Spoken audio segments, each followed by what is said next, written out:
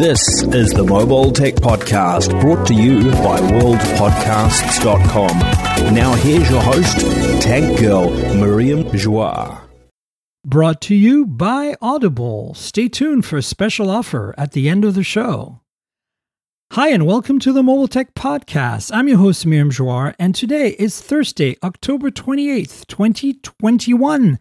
And my guest is the awesome Mark Watson. Soldier Knows Best, folks, from YouTube. So, hey, Mark, how's it going? I am doing pretty good. I am having a good time here in Techtober. So, just trying to stay alive. Oh, it's almost done, but man, it kind of kicked my butt this year. I don't know about you, but usually I'm okay with it, but wow. Yeah. It's a good and bad problem to have. It's definitely a good and bad problem to have. So, we're a week post-Pixel announcement. We all have our phones, and I want to have you on because last week I talked with Richard Lawler of The Verge, and we covered kind of like the theoreticals because we both didn't have a phone yet. And this week, I guess you have a 6 Pro, I have a 6 Pro and a 6, and I want to chat with you about it. Like, I'm mostly obviously the 6 Pro, but I want to give the audience some feelings on the 6 because I think actually, frankly, that might be the killer right now. I'm really surprised I'm saying this because I'm going to stick with the Pro myself, but I feel like it's so good for the money that it's hard to recommend the 6 Pro. Yeah, like $599 is a very aggressive price point, and what you're getting from that is like a fit and finish that Google was doing that you don't see from a lot of phones at that price. And I just, when you just look at it, like pound for pound, it's one of the best. Cameras, display, software. It's kind of hard to go against it. That's kind of how I feel as well. So I think that let's talk about what we like about the Pixel 6 Pro, because there's a lot. But let's also talk about what we don't like, maybe, because I feel like there's also a lot of that. Yeah. What are your things that stand out? Like, if you get to do a top 5 of the Pixel 6 Pro and why you should get it. Your next video, right? Yeah, here we go. A little prep work here. Awesome. I would say one would be the display. I think it looks really nice, running at 120 hertz. Looks really good, right? Really great quality display. 2 would be the design. I think, the hype for this phone was a lot to do with that design, right? That the unique camera bump on the back that spans the entire width of the phone, and it looks like nothing else in the market. So that really got my interest. 3 would be how well Android 12 runs on it. Awesome software experience. It runs pretty smoothly. 4 would be the cameras. Cameras are better. There are some things about the camera I don't like, so we'll talk about that in my bad part. Please, because I also feel the same way. Yeah, it's good, but then also I just feel like they came up short a little bit. But generally, it still is a great, to me, some of the best looking photos that you can get. And then 5 is going to be, that is a tough one. Did I trick you there? Yeah. Sorry, didn't mean to put you on the spot. Hey, no. I'm going to go with, this is the beginning. I feel like it's not like a spec sheet, but I think this is the beginning of something special for Google. I think this is a turnaround for the Pixel phone. So number 5 is just going to be, this is the start of a new direction for their phones.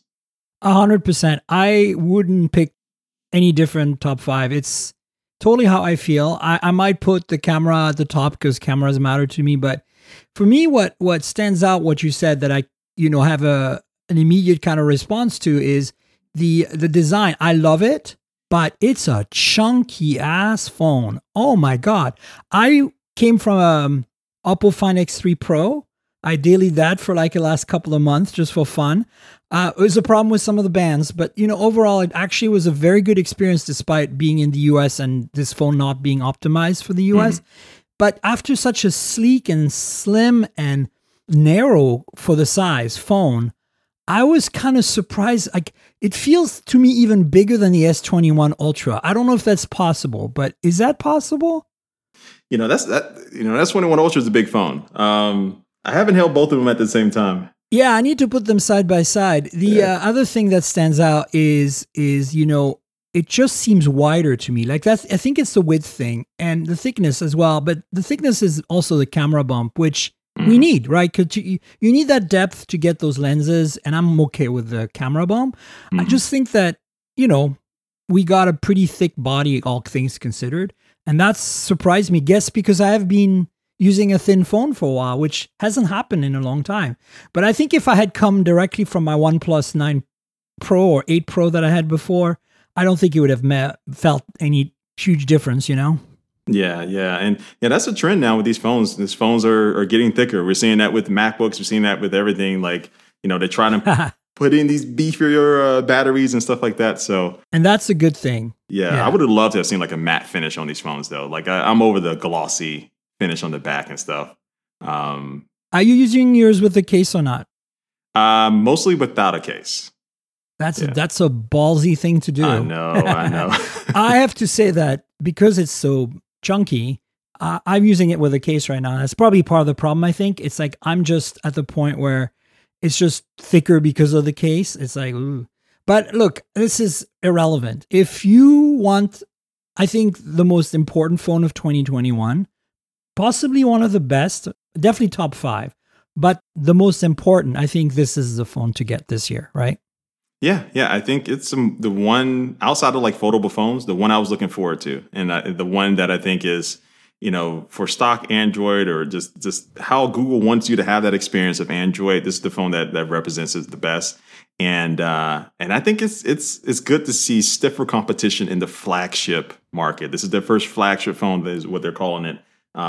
So yeah, it's the one that I've been waiting for all year. I think you touched on something really important, and it's the transition that Google is going through with this phone. I kept telling people, like, I'm happy with this, but I really hope they continue on Pixel 7 and 8. I hope that this is the beginning of an evolution, not, we're going to try something new next year again, because they've been doing that for a number of years. I kind of felt like, the Pixel original was a first try, and it was pretty great, but it was, it had lots of compromises. And the Pixel 2, though, I think at the time, other than the display issues on the big one, they nailed it. I think for its time, it was a very competitive phone. Then the Pixel 3 XL was still okay, but by that point, we were starting to see ultra wides and stuff show up and telephotos, and they weren't jumping on that right away. And that bathtub notch was just... we're going to talk about the MacBook Pro 14 and 16 soon because the reviews are out. We covered it extensively last week. I don't want to spend a huge amount of time on it. But that notch on that Mac just reminds me of that bathtub notch on this 3XL. It kind of ruined the phone in many ways. It was just like, you got over it. I used it as my daily driver for almost 2.5 years or something. And it was one of my favorite Pixels because I couldn't switch to the 4 because it didn't have a fingerprint sensor. And then the 5, so there you go. We did the whole history. I think the 4 was a solid phone for its time, but it had the wrong second lens. It had even more bezels on the top, speaking of bathtub notches, and no fingerprint sensor, which wouldn't have been an issue if the software had adapted, but it didn't.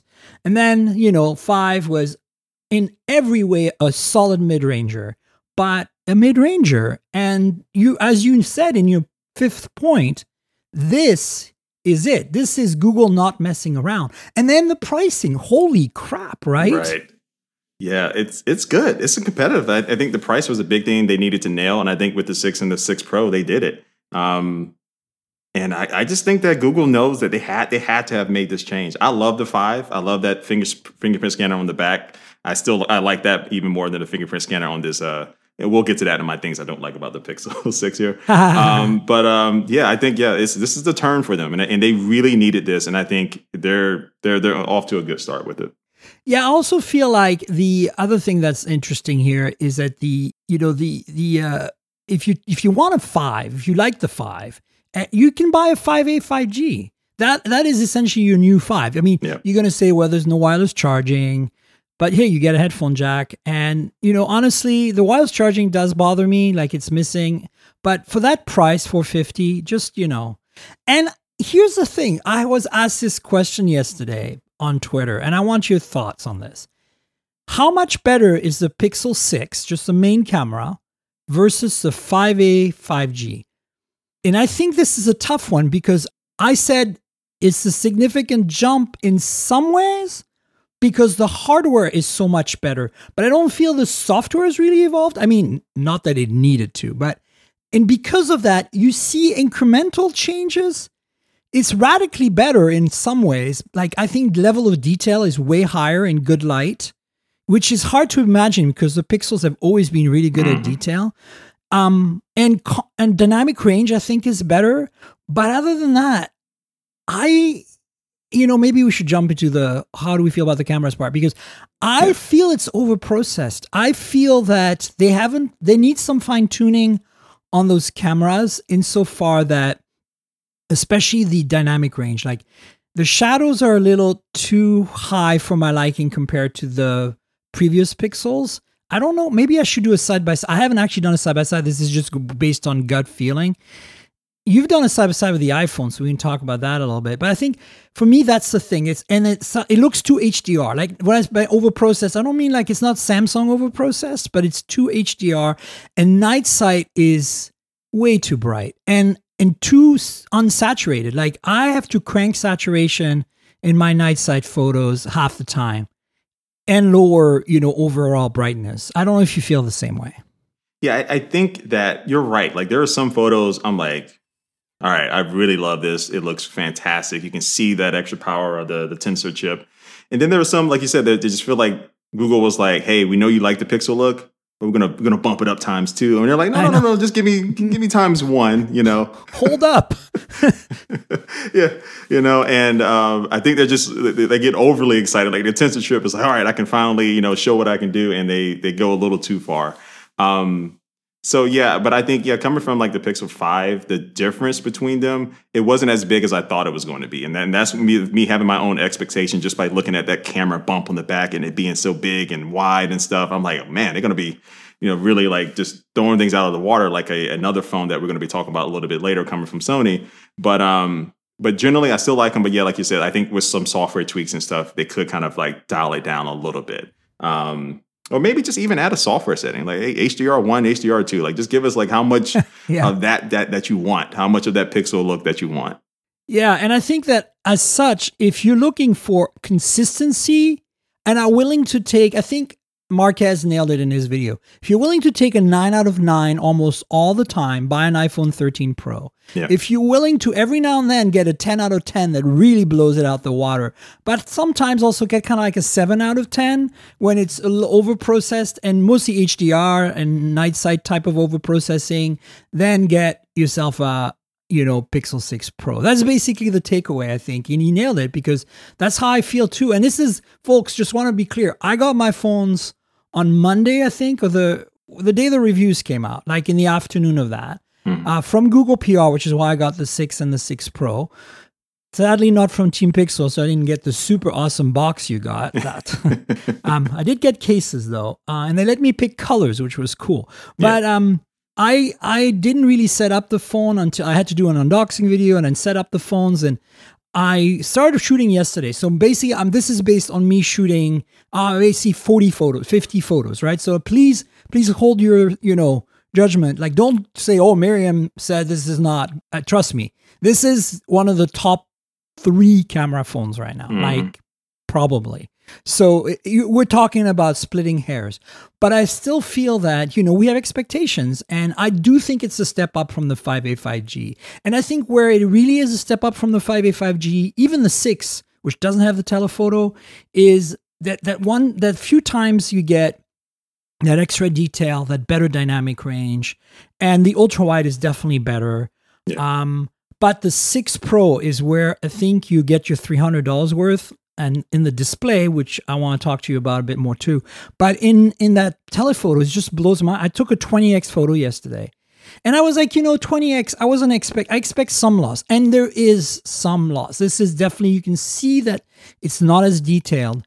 But you are 20x, like this is a 4x magnifying 5 times. So we're talking incredible performance. And it's because they're applying that, hand motion super zoom algorithm to a telephoto lens that's a 48 megapixel. So even in low light, the telephoto kicks butt, right? Yeah, yeah, and I think one thing, like I've always had the same familiar feeling with the iPhone, is that all the cameras on the iPhone are consistent and great. And sometimes you find these phones where it's just like maybe their primary is really good, or maybe the telephoto is good, but the ultra wide sucks. But yeah, with this Pixel 6 Pro, I feel like all the cameras are generally have been more consistent. And I love having that 4x telephoto. I love, versus a lot of companies that use 3 and stuff, but I love having that 4x to be able to get in. And stabilization too. Like stabilization is really so good on this phone for when you are taking those telephoto pictures, and especially with video, some of the best stabilization. So they just really nailed at trying to make all of their cameras a little bit better. And so I think they've gotten that going for them. So tell me about video, because this is one thing I haven't tested, and you are a YouTube creator, so obviously you're going to want to shoot some B-roll, or maybe even some A-roll with this phone. And I also want to know what your thoughts are, because, this is the loaded question of, is it better than the 5A 5G? Well, yeah, on video, I bet you it's better, right? So What are your thoughts on that? I think the video is good. So I did my first comparison against the iPhone 13 Pro, and that's a tough test when it comes in the video department. At this point, I still will, like if I'm going out, shooting and I want an extra camera to use, I'm going to still always take my iPhone over every phone for video right now. But from what I saw between like comparing like the 5 to the iPhone 12 Pro, I feel like the video has gotten better this year. And it still looks really good. It's excellent. It's a little bit more, saturating in things versus on the iPhone, which is more of a what you see is what you're getting.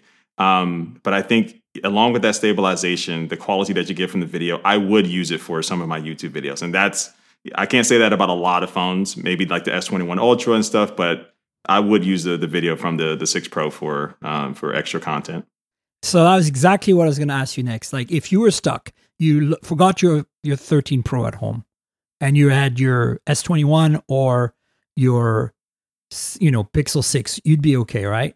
Whereas I think you would notice the difference with the 5A 5G, and I think you'd notice the difference if you had a OnePlus or my Oppo, right? Like you really wouldn't quite get the same performance, especially at 40, at 4K 30, where you don't. That's the thing about iPhone for me is I don't shoot at 4K 30 much, but when I do, it never drops a frame. It doesn't drop frames at 4K 60. Like it's rock solid. And this is the thing about Android. And then the audio quality varies so wildly between Android phones. The iPhone really has a consistent audio profile. Like I can pull out, of course the new ones have better mics, better dynamic range. They pick up more quiet stuff, louder stuff. They don't distort as much. But I have an old iPhone 6S, and I bet you if I put it side by side with my iPhone 11, because I need to upgrade still. I buy my iPhones, Mark, so I wanted to wait a year for the 13 Pro. I'm going to get a 13 Pro soon. But my 11, if I put it side by side and do a recording and just use the internal mic, I think that the sound profile is going to be very similar, despite these phones being 7 years apart or something. Yeah. And I think that's because Apple has this consistency thing, and they know how to do audio properly. Whereas I think the Android phones, sometimes they're like, oh, well, we are kind of running out of space, so let's put the microphone in this corner. Or like they know they need 3 mics on the flagships because that's what the Qualcomm chipset, well, in this case, the Tensor chipset requires. But, whatever, right? And that just changes the way the phone feels when you listen to it, when you record with it. Or as you know, if you cover the wrong parts, then you lose some quality. And that's another big thing is like, I know a lot of us use handheld, tripods or whatever, sometimes not stabilized because the stabilization has gotten so good, but we generally have some kind of grip because it's more convenient. But if you just, have the phone in your pocket and you really want to capture something super quick, half the time with any modern phone, you're going to get crappy audio because you're covering one of the mics with your hand. It's like, how didn't they not solve this problem yet? Like, you know what I'm saying? It's kind of crazy to me. I think Apple's done a pretty good job. They still have mics on the edges, but they seem to somehow manage it pretty well. Yeah, it's just so rock solid with the video. So rock solid. But we're seeing, like, you nailed it. S21 Ultra, Pixel 6 Pro would be my 2 phones outside of the iPhone I would use for video recording. So we also get a wide angle, or ultra wide, I should say, selfie camera on the 6 Pro, which doesn't exist on the 6, 11.1 megapixels. And honestly, I think that's another little killer feature. What's your feeling on that? Yeah, me too. I put that in my camera comparison. You just want to get more people in your group selfies, or you just want more of your background for you. It's one of those touches that you don't think about a lot, but I used it a lot on a recent trip that I had, and just being able to get more stuff in it, that's good. And 4K 30 as well, which it doesn't do. Because that's the thing. Like, if you want to do selfie video on the iPhone, is insanely good. Like, I don't think anyone can match the iPhone in terms of selfie video at all, even in main video. But, that's because as a creator myself, I see it. Yeah. But I think that for most people, 21 or 6 or iPhone is going to be good enough for video. But selfie video, I don't know. Have you tested it at all on the 6 Pro? Is it any good? I haven't tested it out a lot. And the one time that I did in the intro for my video, it looked good. It looked all right, right? It looked all right. The audio from it was definitely good. So the audio, they have the speech enhancement option that you have that will help block out like wind and background noise and stuff. And I used that, and people commented that they sounded pretty good. But yeah, for the video, I don't take that much selfie video, but it looked decent. You remember that video that Jonathan Morrison did where he shot himself with the selfie cam on the 13 Pro or the 12 Pro? I can't remember which one last year it was. If it was last year, it's the 12 Pro. But anyway, it was amazing. Like I couldn't believe that he was shooting with the selfie camera. Yeah. And it just looked like he had shot himself with like a ZV-1 or something like some sort of like, it was clearly not an Alpha 7 or anything, but it was just like, I was just like, wow, an iPhone took this photo, this video. Yeah. So I think that my biggest gripe right now is some tweaks to the software for the processing, especially in low light, especially when you do night sight. It's just uncannily bright, and it wouldn't be a problem if the contrast wasn't so crushed and the saturation wasn't so low. I feel like things are just washed out and soft basically in the end. And there's a ton of detail. I don't mean softness in the sense of like lack of detail. I'm talking about softness in the dynamic range and the color reproduction, right? Yeah. I compared it with the 13 Pro, and I saw that while it did do a good job at lifting those shadows, it gave you more detail than my iPhone. It was a little bit softer in more areas in the picture than it was on the iPhone. And so, it's just, I just think the 6 Pro is like, look, I've worked out all summer. Like, I'm in shape now, and it's just like going into overdrive on some of these photos and stuff. But I really think that they can probably dial it down a little bit, and maybe in a software update. So I hope so. I hope they take our feedback. If they're smart, they will. And I hope again that they keep this going for the 7. Yeah. They don't radically change things. They just move forward and give us a consistent evolution on those products. We're going to talk about the things we don't like. We've already talked about the camera part. So I think that's my number one top thing that I'd like them to fix. Just because the other ones are less important, I think. But I want to hear your top 5 things you dislike. You don't have to have 5 because it's going to be hard. Yeah, I would say, one would be the fingerprint scanner. It's a little slower compared to even phones that came out a couple of years ago, just with the tech that they're using. It takes like half a second. Just feel like I'm thinking about it, versus just putting my finger down, letting it go. 2 would be, I will say battery life, but it is a good battery. It's just that I'm coming from the 13 Pro, and that battery is just insanely good that I think that's a lot to keep up with. But the battery life is a little inconsistent. Some days I'm getting all day and I'm not worried about it, but some days I'm like needing to charge around 4 p.m., 5 p.m. or so. 3 would be, part of the design, as I mentioned before. I like a matte finish on the back instead of glossy. It just looks better, feels better, easier to record. So I like that. Number 4 would be, See, you don't have to have 5. Yeah. It's really a tall order to have 5. I'm going to tell you what I think. For me, it's definitely number 1 is the improvements to the camera we talked about. Number 2 is the fingerprint sensor is slow. I don't know what it is. And then I want to add to it like a 2A or a 2 prime or 2B, a footnote to 2, which is Face ID. Come on. I'm not asking for secure Face ID where you can do like Google payments with it.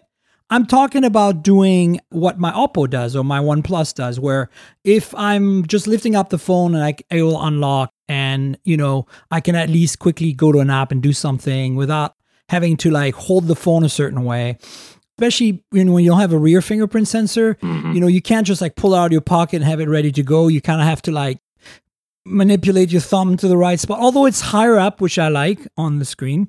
But regardless, as a good friend, Mr. Kogan would say, regardless, I would say that this is something that is just not up to scratch. And a Face ID would just be a nice thing. My Oppo does it, and I'm so used to it now that going back to not having it is weird. Number 3, well, I said it's a chunky phone. That might even be my number 2 at this point, because the fingerprint sensor, it's just weirdly slow. I think this must be a software thing. There's no way the sensor is bad. Like sensors are on like 5th generation now. I don't think that's the problem. I think that it might be a combination of the Tensor chip and this.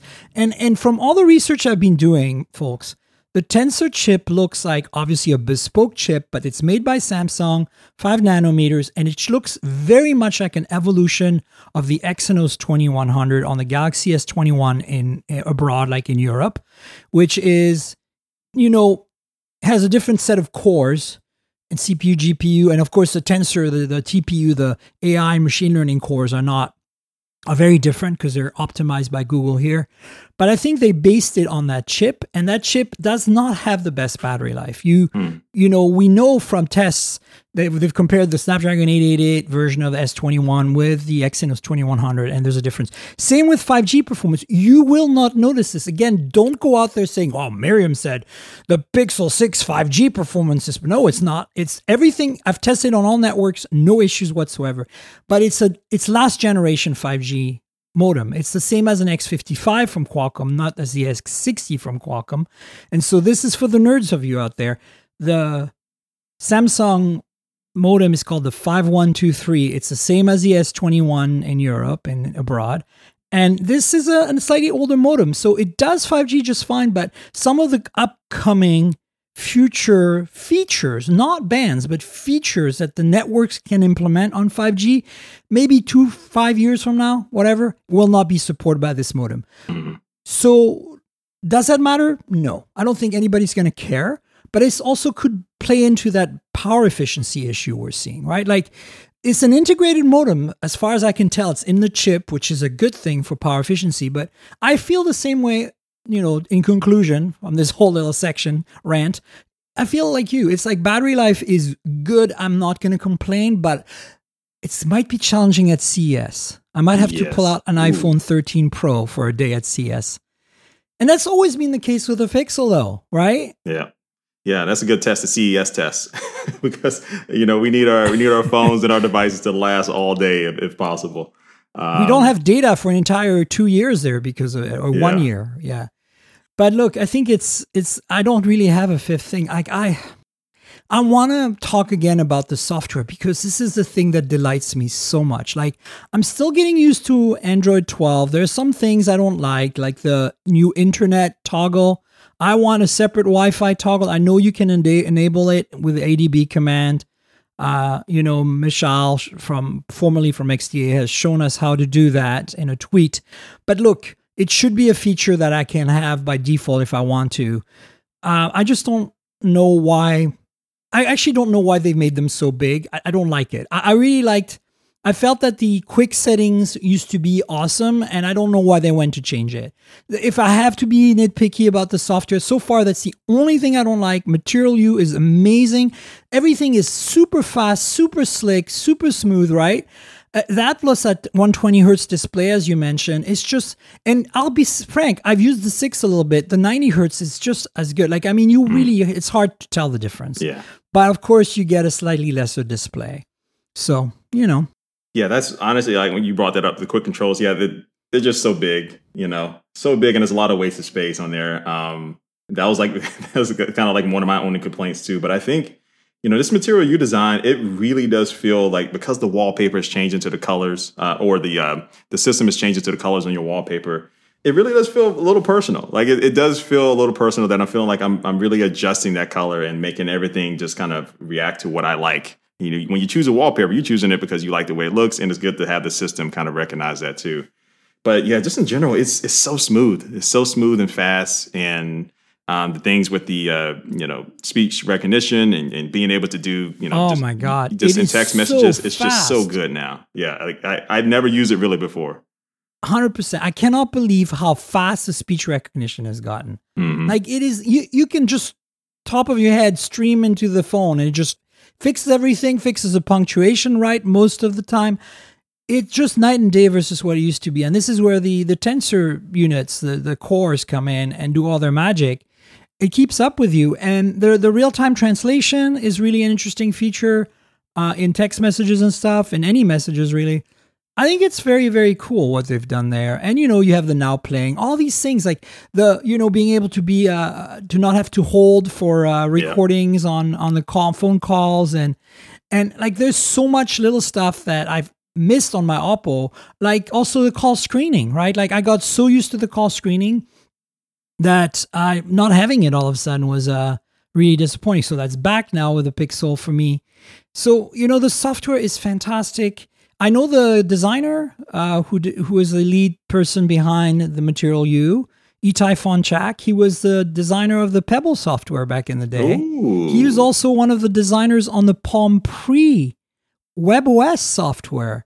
So he was at Palm, and then he kind of got, he moved over to LG when LG bought WebOS. He did some other TV interfaces for LG, and then he went to Pebble and did Pebble's second gen OS interface. And now I think he went to Facebook and he worked on the, what is that Facebook camera thing they have, Portal? Yeah. He worked on the software for that. And now he's at Google and he's the guy behind Material U. And so, great job there. But can I have my toggles back, please? Can I have it's funny, the toggles, the way they are so big, it's really nice if you're driving, but you're not supposed to use your phone when you're driving. Yeah. So I just want to say that because it reminds me of my Tesla. Like the buttons on my Tesla are nice and big and easy to target with your finger. They're almost the same size as the buttons on the big, gigantic screen of my Model 3. Like, I don't need that on a phone. Like, what are you going to do? Like, next time you're going to have like 3 buttons that cover all the screen for my quick toggles in Android 13? No. I want like at least 5 toggles in a row. Oh, yeah. I don't know. Maybe I'll get used to it. It's kind of cool. Like, what I'm thinking about the Palm Pre, it does give me those Palm Pre type of vibes. Doesn't it? Yeah. Mm-hmm. Now that you mentioned now that, it does. Clean, efficient, not too much there, just kind of what you need. And the way the interface kind of like animates, I feel is really Palmish. Feels more alive. It's super great. So software tops, and this is the thing, folks. Like I reviewed the 5A 5G for hot hardware. I didn't get a chance to review the 6 for hot hardware because originally I thought I was going to be the one doing it, but then they sent it to my editor-in-chief who ended up doing it. But the bottom line is it's a delightful experience even when the hardware is kind of not boring. I mean, the 5A 5G is just, rehash of the 4A 5G with water resistance and a few other things. It's not very exciting hardware. The specs aren't very exciting.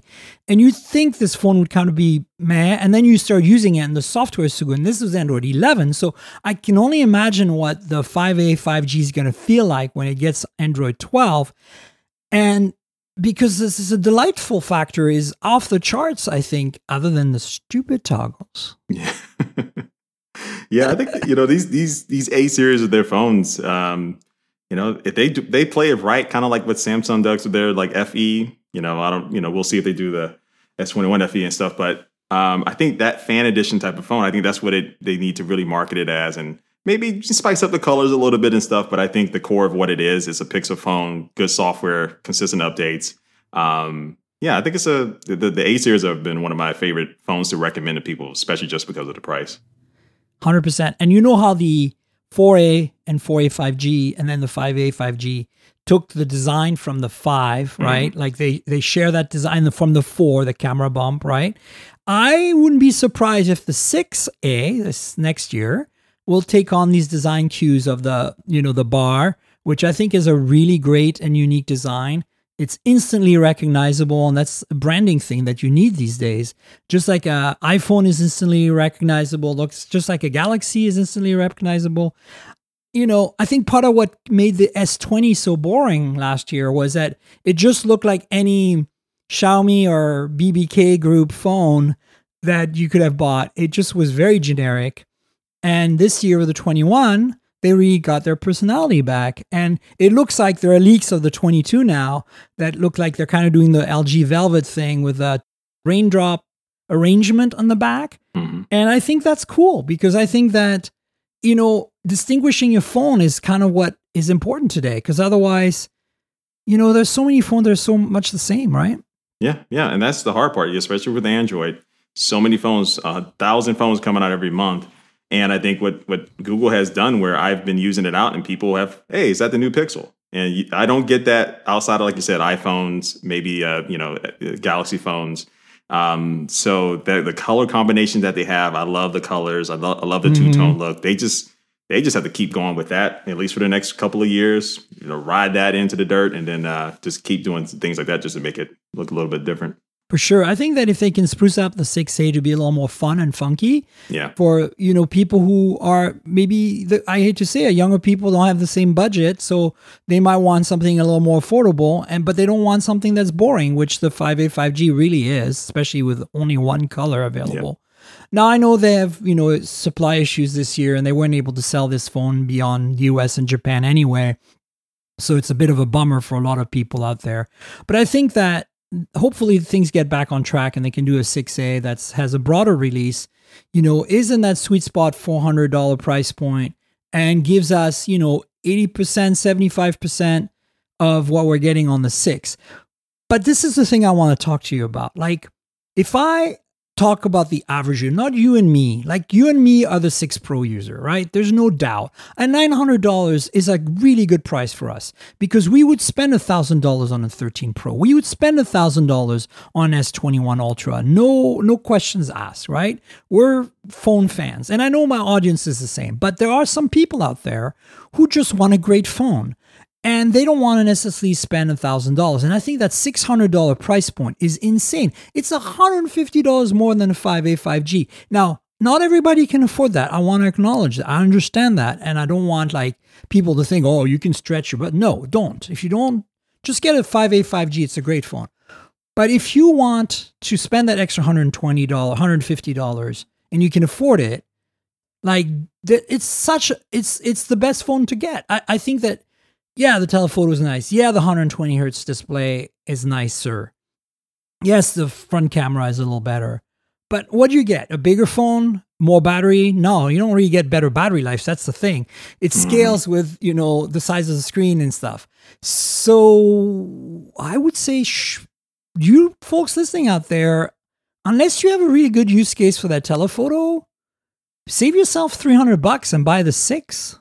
For sure. This is the easy recommendation. I like it when they make it easy. For that price, that's the first one you start with. And then, if somebody's looking for a little bit more, then you can recommend that 6 Pro. But that 6 is just, it's a consistent point. And again, we just look at that price point. You look at other phones, they don't have that same flair. They don't have that same style. They don't seem like they're fun phones. And this one, you're getting those consistent security updates, software updates. That's one of the biggest things, too. We go to these cheaper phones. Yeah. You don't always feel confident 2 years later down the road. Are you going to get something that makes the phone feel even fresher? Where with this Pixel 6, you're going to get new features. You're going to get new updates and stuff with it. So, that price is hard to go against, especially if you get a monthly plan or you do a trade-in. It's really, really hard to beat. Yeah, I think that last year when the Galaxy S20 FE Fan Edition came out, I joked, and I keep saying this, that Samsung out OnePlus to OnePlus, right? That's what it felt like. They're like, hold my beer, OnePlus. Let me show you what we can do at that price point, $600-ish, with pretty much a flagship in disguise. Now, it does have a telephoto on the FE, granted, but I feel like it's got, less RAM, it's a plastic back, it's got some drawbacks that are minor but exist. And if you compare that to the 6, now there's no S21 FE yet. It's the Schrödinger's phone, as I keep calling it. It's like the cat. You don't know if it's alive or dead in the box. Is it coming? Is it not coming? We don't know. I hope it comes. We need more competition. However, right now you kind of have to compare it to the S20, FE, which is a year old, but it's still a really solid phone, and you can get good discounts on it. In fact, you can get a good discount on S21, like if you want just a Plus or a regular S21. But the question is Google out Samsung in Samsung or out OnePlusing OnePlus here? I kind of feel like they are, because aluminum and glass, dude, like, do you know how few phones are really made that well today in that price point? Like, the Mi 11T from Xiaomi, it's called Xiaomi 11T now because they don't do Mi anymore. The Pro version is a really solid flagship overall, but no OIS on the main camera, plastic back and plastic frame. I know there's a metal frame underneath the plastic, but it's plastic coated, and it's like it costs maybe $100 less, but like it feels cheap. It just looks generic. There's really nothing there. And the hardware spec-wise is like, yeah, you get an 888. That's about it. Like, you get a nice display, sure. But like, I feel like in some ways Xiaomi and BBK Group, at least OnePlus, which I think really needs to have a solid sitting down and thinking now with the 6 around. Because the 9 is completely not competitive, right? This just obliterated the OnePlus 9. No OIS on the main camera, plastic frame, costs more. Even on sale, it's $50 more. So forget it. Don't buy a OnePlus 9 right now. OnePlus 9 Pro, I'd say, is still recommendable. But is it really when it's like when the 6 Pro exists? I don't think so, right? Yeah, it's, honestly, when we think about it, I may closer kind of compare the S20 FE to maybe the 4A series, is just the A series in general, the 5A series now, right? Because that's, the A series of phones is Google's fan edition phones, right? Where this 6 now is just a smaller, it's like the 6 is kind of like the iPhone 12 to the iPhone 12 Pro. You don't think of it as like a budget phone. You think of it as just as another option to, as a flagship phone, but just like the lower tier of the flagship phone. So, yeah, I think Google has outdone, OnePlus and Samsung right now at that price and the fit and finish of it. And like I don't even know really another really direct competitor to the 6 Pro when it comes to that styling and everything with it. It's kind of hard. Yeah. I mean, for me, I've always thought of the FE as like, because it's a flagship chip, I've always thought of it as like the affordable flagship and it's also the same branded S20, S21, right? Mm-hmm. But you're right. If you look at it in a different way, if you kind of pivot into looking at it as the fan phone, just purely not the specs, then you're right. It does more fit in with the A series phones. I feel like, though, that I don't know what Google's doing there. I hope they're not taking a loss on these phones because it wouldn't make any sense.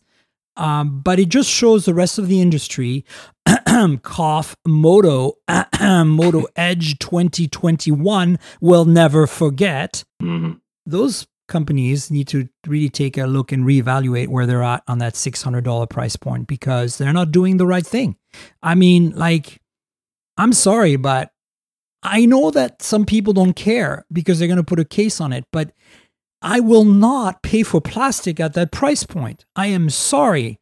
That is not okay with me. Like, I want jewelry at that price point. Mm-hmm. And glass and aluminum is that. And if I choose to not put it in a case, like you are, knock on wood, I don't know how you do it because I'm so scared of breaking things. I used to be a not case person, and I somehow managed to pull it off for many years, but eventually I was just like, no, I'm playing with fire here, and I finally started putting cases on things.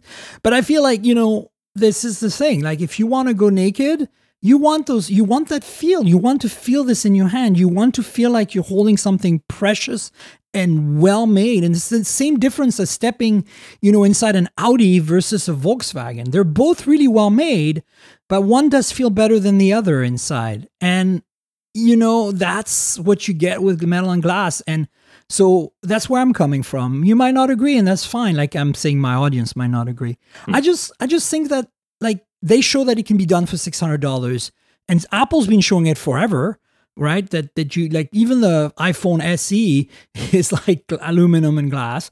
If they can do it, then you have no reason, manufacturers out there to keep giving us these crappy plastic finished phones at that price point. I think above 500, wireless charging should be standard, glass and aluminum should be standard, and OIS on the main lens should be standard. That is my benchmark today. You can play with all the other variables, but those, and OLED, by the way, should be standard. Hello, Moto, right? Like, those things are requirements today. And if you don't have that, then you don't really have a phone that's competitive. Consider that, manufacturers.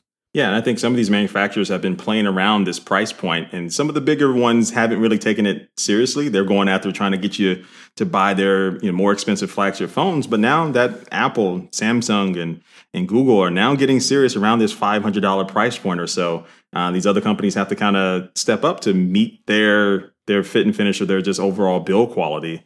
And, I was like, last year I was almost on the fence, like, does smartphone design really matter that much? Right. And I was like, well, at the end of the day, after I get it and I start using it, do I ever really look at the phone and appreciate it? But what the 6 series of phones has done is I literally was, as soon as I saw the leaked, photos of it, I was immediately excited for it.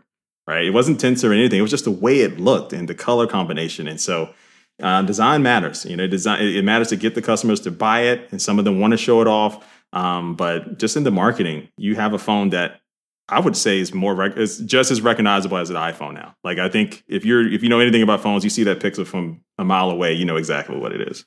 Exactly. And I think if you touch it and you look at it, the 6 and 6 Pro, yeah, there's a lot of little seams. The fit and finish could be a little better.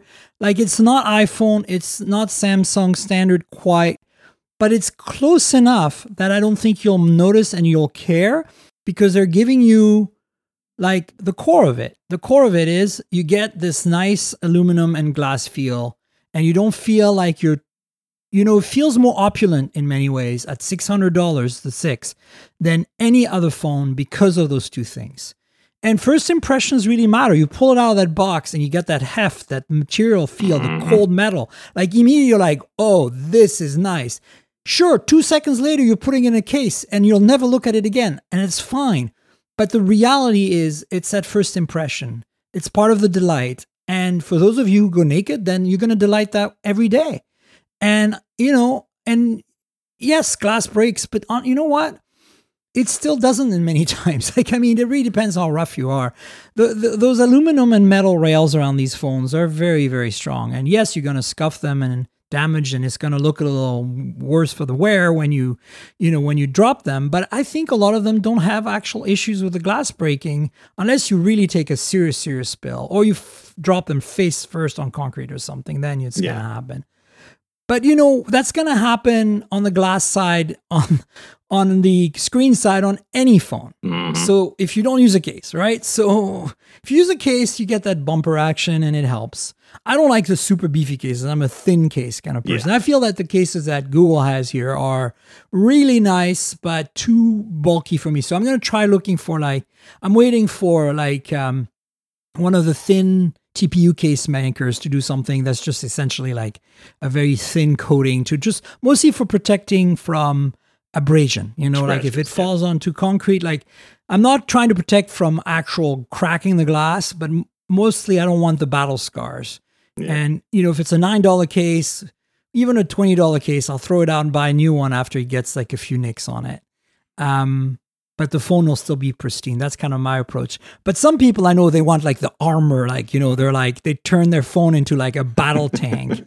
And for those of you that want that, that's cool. I don't care, Yeah. So there you go, folks. I think we kind of covered everything. Yeah. Did we? It's a good phone. Good all around phone. And it just has me more excited for next year. Like, I think even more so, next year's phone is going to be just as important. How did they keep this train rolling? Yeah, now they're on a roll, and can they keep the momentum? That's what I'm worried about. Let's see what happens. So you saw the MacBook Pro reviews. Mm-hmm. There's a bunch. I linked to the Engadget one. Interestingly, by the way, as an aside, have you noticed The Verge has not published a Pixel 6 and 6 Pro review yet? No, I haven't. Not only that, I mean, it might have gone up this morning, but last night when I checked, they hadn't. And most importantly, you know how with the MacBook, they did publish like hey, hold up, we're going to take our time reviewing this. Like Nilay came up and said, hey, but like Anyway, there's a lot of reviews out there that are not out yet for the 6 and 6 Pro and in the MacBook as well. So I picked Engadget. There's others, but I just want to go quickly over it with you on the takeaway on these reviews. Like, we've already covered the specs and everything last week in the show. What is your takeaway on these reviews? Like, do you think that overall we're as excited and impressed with the performance as we expected it to be? Or do you feel that maybe it's not a big deal and maybe we're so jaded now, we're so used to the M1 chips kicking butt that it's good? Yeah, I think this laptop has given pro users, like who use, they're in the Mac ecosystem, they use a lot of Mac apps and things, what they wanted, right? We got the SD card, we got those things back in it. And the new processors are they're just super fast. They're kicking butt. Now, I haven't purchased one yet because I'm trying this new thing of not just buying everything just cause. So I have the M1 MacBook Air, I got the M1 Mac Mini, and those still work perfectly fine for me. But the new MacBook Pro is enticing, but it's kind of impressive what they've done with the performance boost, from the regular M1. And so I think these laptops are good. I think a lot of people are genuinely excited about it. The display, nice. Keyboard seems to be nice. And it really just sets me up for my excitement for the iMac Pro or something, right? That's really what I'm holding off for, because I don't edit that much on the go. But if you have this type of power in these laptops, I think this is a good thing. And I think people are generally just really satisfied with the performance they can get on the go now. Yeah, I feel like they've delivered on their promise of the performance improvements, and the benchmarks are out to prove it. I think we weren't too surprised because with the M1, we didn't know what to expect, and we were kind of blown away. And I'm the same with you. I have a M1 MacBook Air that I use for on the go, and frankly, that's good enough for the little bit of editing I do on the go. Mm-hmm. But I use an iMac right now, 27, and I can't wait to replace it with an M1 or M2 or whatever it's going to be, like the big iMac they're going to be, not the current 24-inch, which I think is a great iMac, but it's not what I need and want. So I can't wait to replace my iMac. And I'm waiting for that. That's why I didn't jump out and buy one. I mean, I was tempted, as you said, as tempting as it is. For me, I honestly would be happy with a 14 base model. That's all I really need. And I'd probably upgrade to the $20 for the better power brick, but I wouldn't go beyond that. I think the specs on paper look just what I need. I don't do a lot of projects on the go, so 1 terabyte's fine, 16 gigs is fine, but the lesser cores. The thing that I think is interesting about these reviews for me is that we're really seeing how the notch is playing out, and it's kind of a little of an ugly duckling thing. Like, I really am not sure what they were thinking there. Like, I understand that, it has a bunch of stuff behind it, but it doesn't seem like it should be this big. And if anything, a hole punch would have made more sense at this point. Yeah, it kind of feels like they were maybe hoping to get Face ID this revision, and maybe they ran into some issues, and they were like, well, let's just leave it in there. We already got the panels done or something. But I really think that I personally just wouldn't want to have seen the notch unless Face ID was coming inside of it. Then it's like, okay, you're getting this fast facial recognition now. I'm like, all right, I'll deal with it. So I think my gut is that the next revision, we're going to get it. Yeah. Like, there's no way they can hold off on this.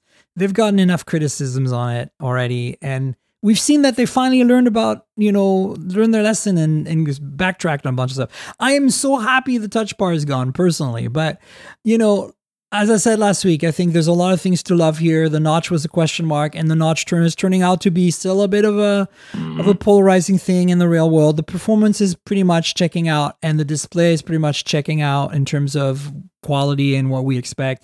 If you're a creator right now, you've pretty much probably pre-ordered if you do a lot of editings, video and photos on the go. If not, then you probably are going to be happy with a MacBook Air M1 or something. I think a lot of people still should consider buying that instead of a Pro unit, or maybe wait for the new MacBook Air, the revised chassis that's coming soon, because I feel like you don't really need that much more. Like, I could be wrong, because if you're doing 8K red video editing or something, but I'm just saying, if you're the average YouTube creator that's using 4K video right now from whatever device you're recording with, I think a pretty solid Final Cut project will run on the base MacBook Pro 14, no problem, and possibly just even run fine on an M1 Air. It might be a little hot when you render, but I think overall, I think you'll be okay. And that's kind of incredible. Like, I don't think there was ever a time when I could say to a creative person, you can probably get away with the Air, So, yeah. Wow. Yeah, it's a good time. It's a good time. The MacBook Pros, unless you just really want the ports, try to decrease on your dongles. But there's a trade-off here. You're also gaining weight and Yes. size compared to the previous generation, Yeah.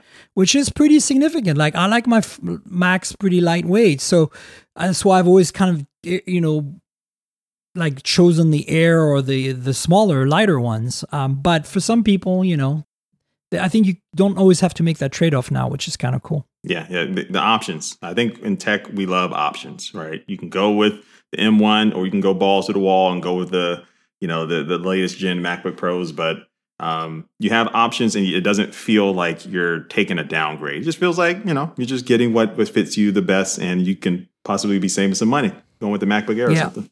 100%. So Sony had a kind of little announcement and kind of didn't make a lot of noise about it, but surprised us all by sending a lot of us a phone in advance. Some of us, I just got mine yesterday, so I don't want to talk too much about the performance because I haven't really had a chance to play with it much yet.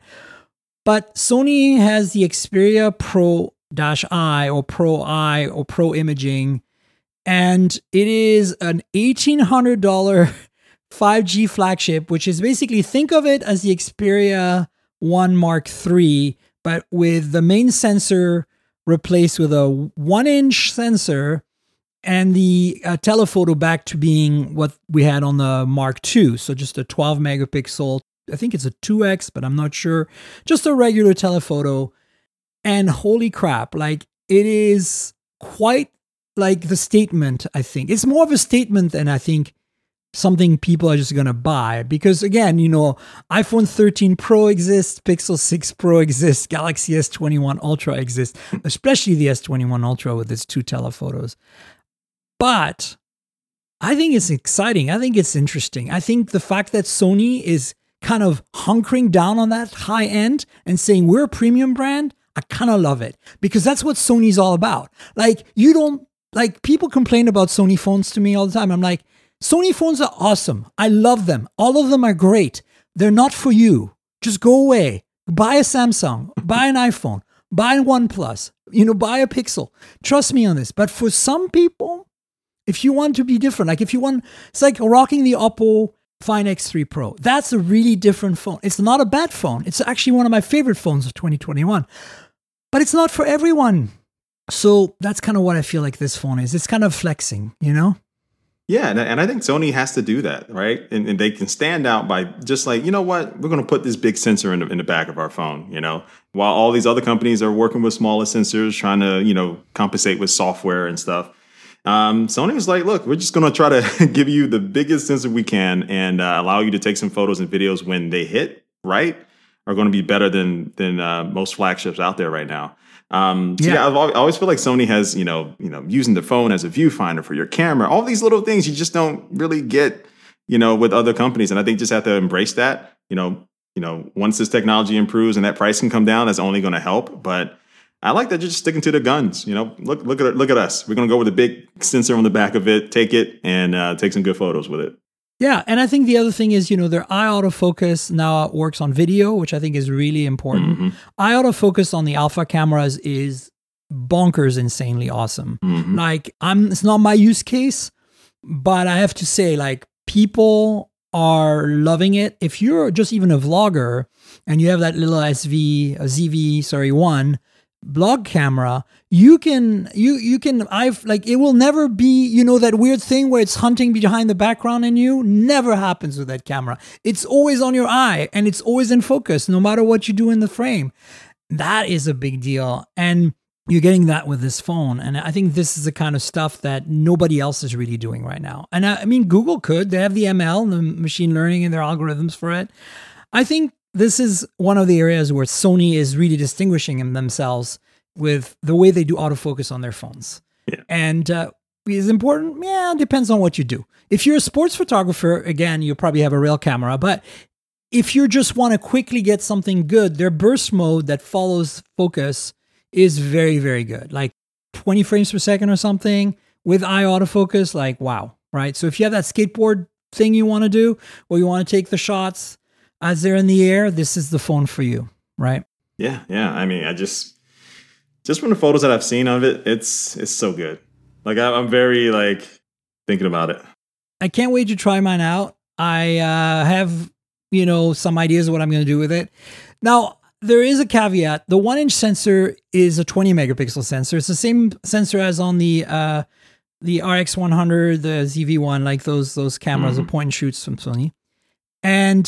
But that's a 20 megapixel sensor. They're cropping it. They're only using 12 megapixel because of the depths, right? They'd have to have the camera bump stick out like another inch, half inch or something to cover the entire sensor. And so that's what they're doing.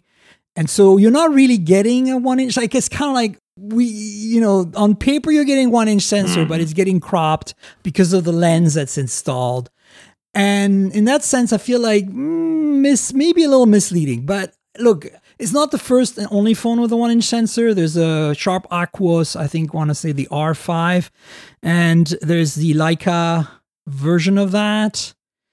And then there was a Panasonic a way back, and then there's also, let's not forget, the 808 PureView. Remember the Symbian one? Yes. That, I'm pretty sure that was a 1-inch sensor or very close to that.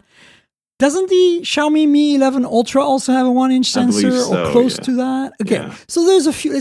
But the thing is, this is Sony, and so if you're used to their alpha workflow, you're getting the same experience on the phone. And a lot of creators, whether they do video or photos, are in that ecosystem today with the Alpha 7 series. And so I think it's kind of significant that Sony decided to make a phone that, because the display thing on the Xperia Pro for $2,500 last year, it was like, it was announced last year, then it was released this year. That was kind of stretch, right? Mm-hmm. But I think this is like interesting to take for a spin. So I'll let you folks know. I'm actually going to review this phone, I think, as far as I know right now, for Hot Hardware. So stay tuned. Yeah, be looking forward to it. So the last thing is more of a kind of interesting. Arun over at Mr. Who's the Boss did a really interesting video with a phone that I have, the Honor 50, and compared it to a Huawei Nova 9. And I was like, oh, cool, that's interesting. Let's see how. And then the more I watched the video, the more I'm like, wait a minute. These are the same phones with different software. The only difference on spec is that the main sensor on the Honor 50 is a 108 megapixel. The main sensor on the Nova 9 is 50 megapixel, but Snapdragon 778G on both of them. And you're getting the same industrial design, materials, build, thickness, dimensions, port locations, buttons, everything. Yeah. And then you're getting Harmony OS, which we all know is Android, even though they don't want to admit it, without GMS on the Nova 9. And you're getting Magic whatever OS, which is a GMS version of Android from Honor.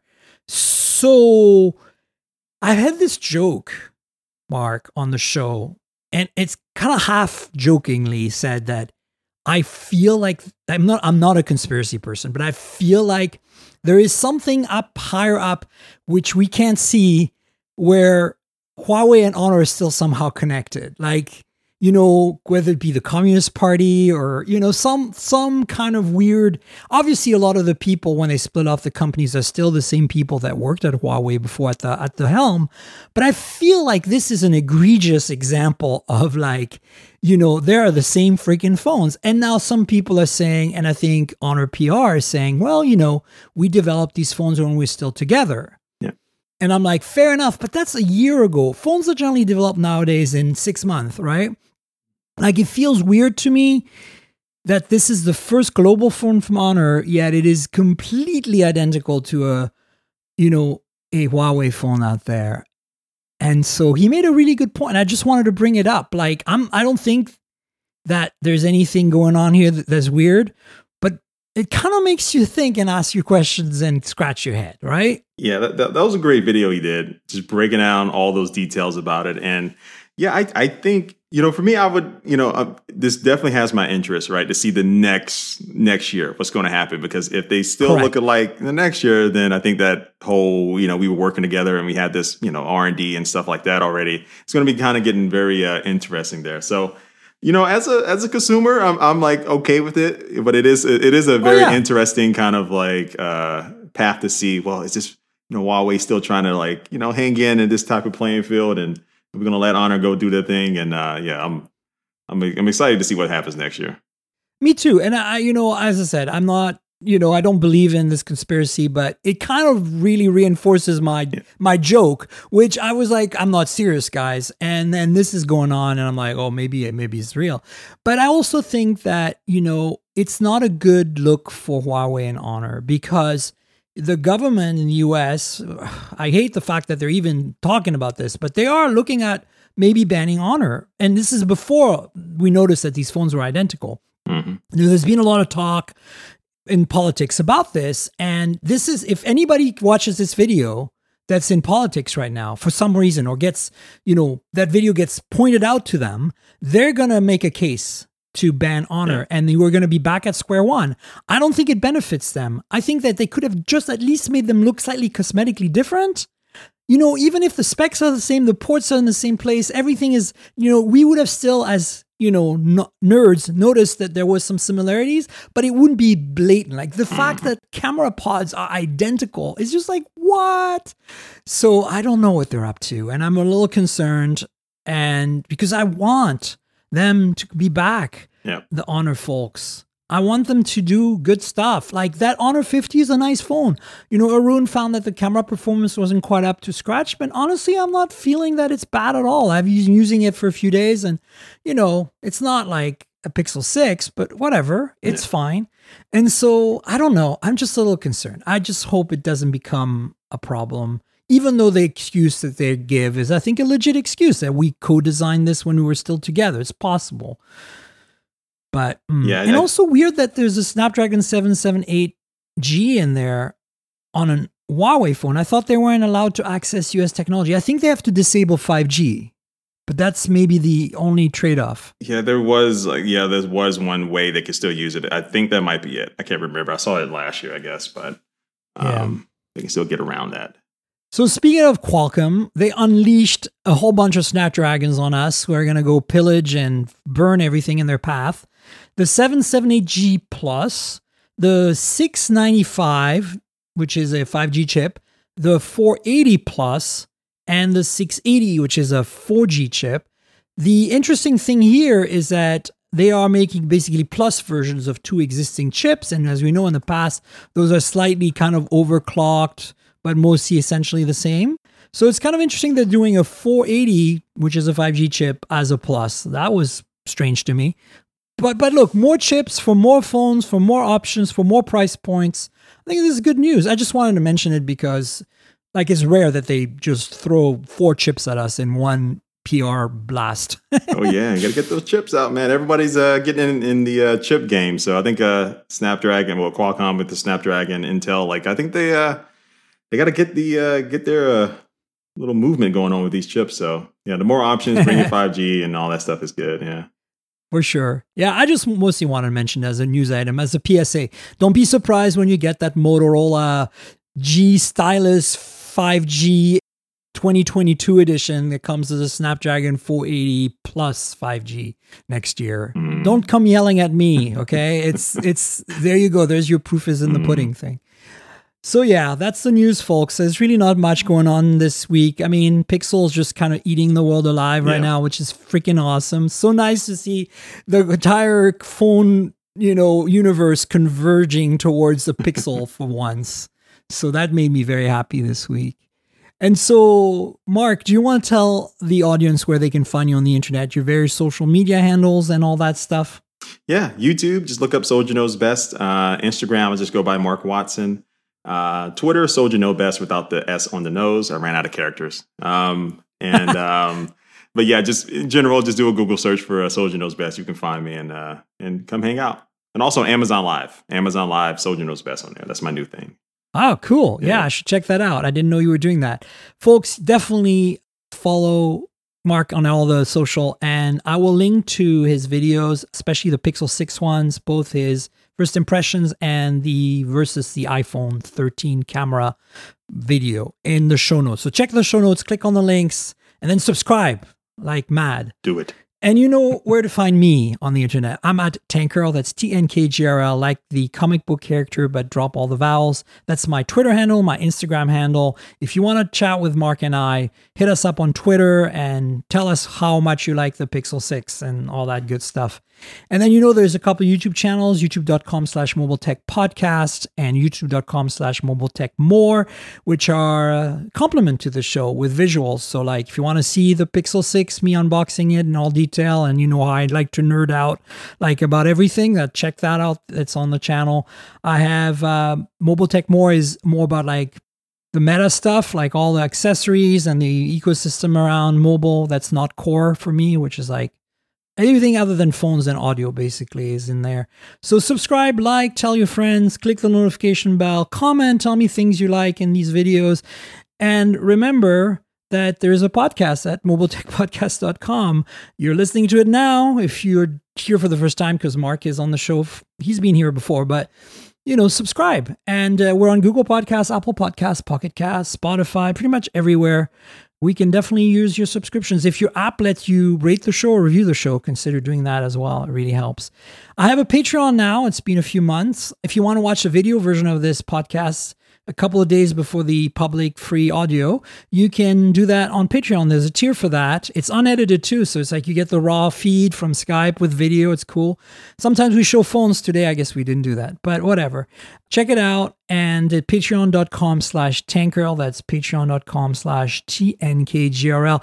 There is also a Discord channel there. You can chat with me if you want. So check it out. I appreciate your support. And I don't have anybody to thank this week, but I want to thank all the other patrons for being on board. Thanks, folks.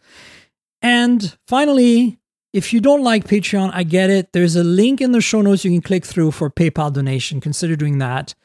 It helps. And then, of course, is Audible, our longtime sponsor. They're fantastic. If you help them, you help us. So consider joining Audible. We have a special deal for you. 30-day free trial. You get a free book if you stay or not. Hopefully you stay, but audibletrial.com/mobiletech is the URL. That's audibletrial.com/mobiletech.